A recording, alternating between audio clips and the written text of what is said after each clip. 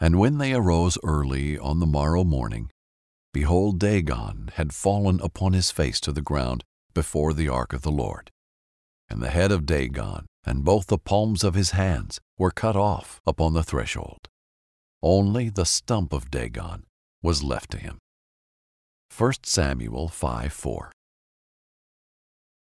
Today is the day, Lord, that my mind and heart will change its position, as I realize and recognize that you will not be mocked.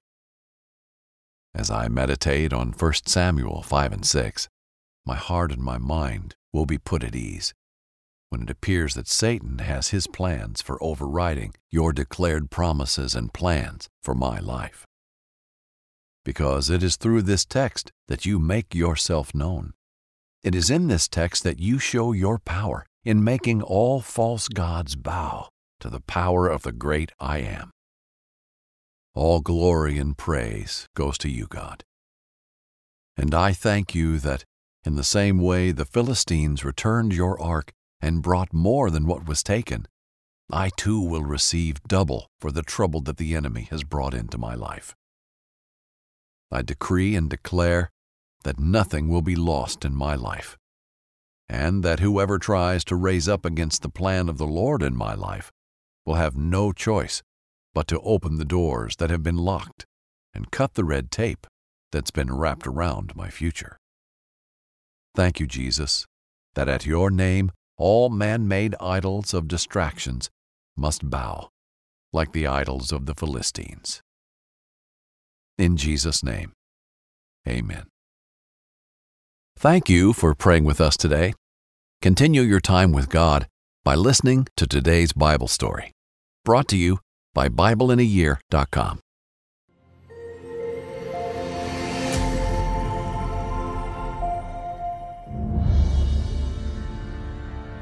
God's Ark returns to Israel.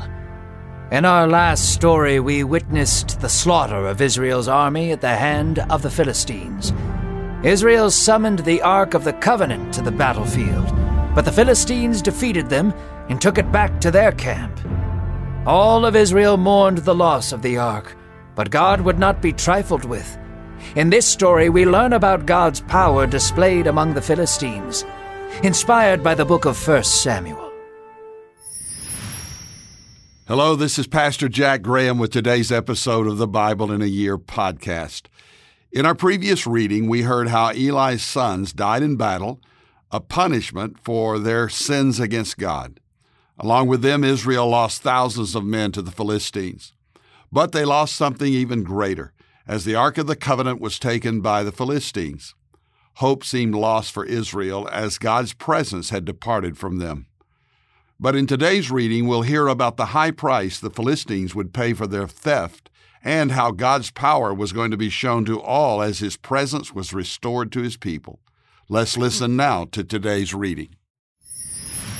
The Philistines drug the Ark of the Covenant back to the city of Ashdod. Torches illuminated the smug grins on their faces as they placed the Ark at the foot of their idols. They placed the Ark in the temple of Dagon, the Philistines' god. The idol was placed before a bronze statue of Dagon. It loomed over the Ark as if they were making God bow to him.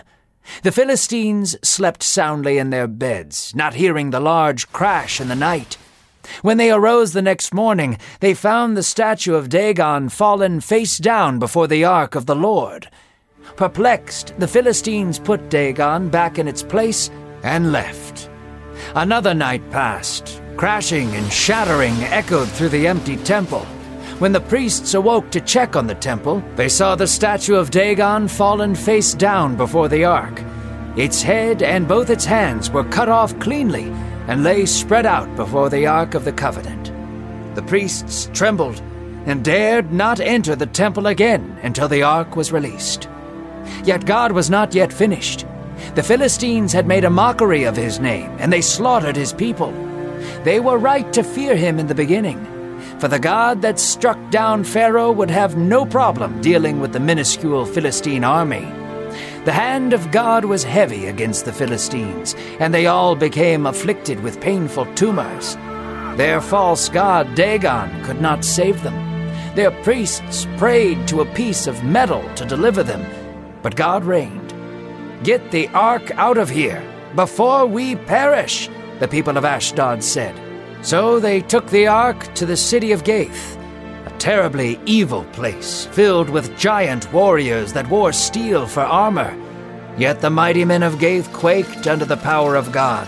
Their strong arms and broad backs could not shield them from his anger.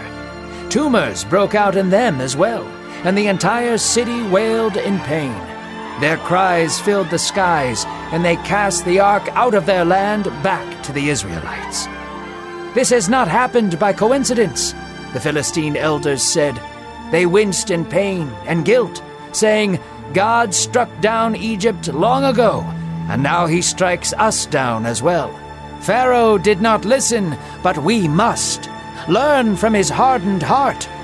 So the Philistines sent back the Ark of the Covenant with a guilt offering.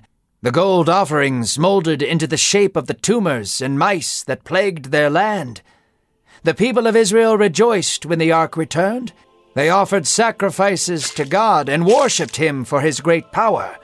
The Philistines would soon regather and retaliate, but for now they hid in fear because of God's mighty hand. God's anger against the Philistines reflected the depth of his righteousness. Though God is patient and kind, he is by no means safe. His name is not to be mocked, and he is not to be placed at the altar of a false god like Dagon.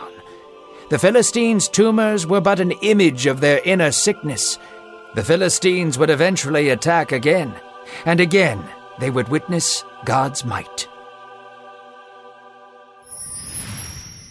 Today's story begins with the Philistines in possession of the Ark of the Covenant. They believed they could use it for their profit, their benefit, just as they looked to other gods. So they took the ark to the shrine of their god Dagon and set it next to it. But God was not about to let his name be used by those who did not know or fear him. And he certainly wouldn't be just one among the many false gods. So when the Philistines woke the next morning, they found their idol lying face down. They picked him up and put him back. But the next morning, he had fallen again, this time his head and hands broken off. But God wasn't through. The whole city felt his judgment, and people for miles around developed tumors. They knew this wasn't a coincidence, so they sent the ark to another town. And the same thing happened, terrifying the people once more with painful tumors.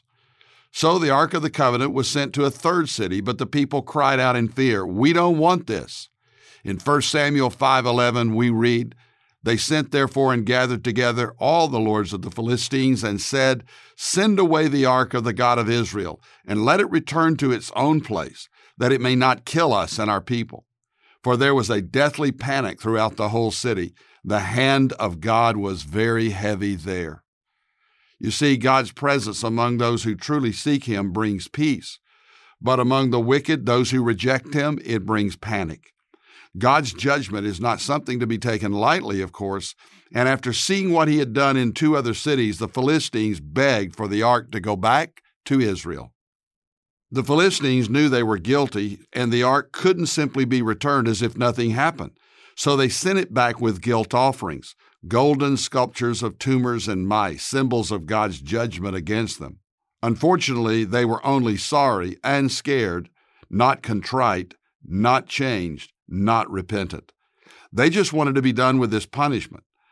How tragic it is when people reject God and the opportunity to repent of their sins and to get right with him. So the ark was returned to Israel, and great rejoicing arose among them. They worshiped God for his mightiness, praising him for returning the ark to them.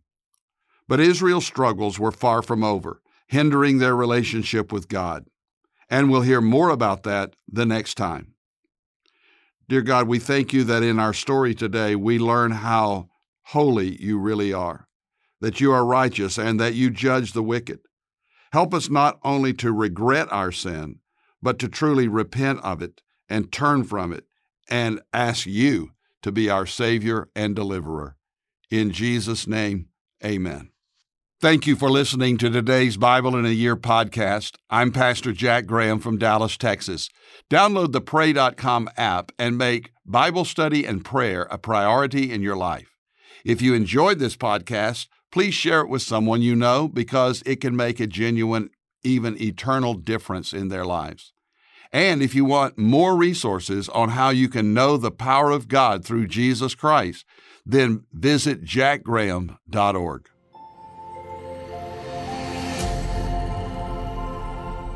This episode is sponsored by Medi-Share, an innovative healthcare solution for Christians to save money without sacrificing quality.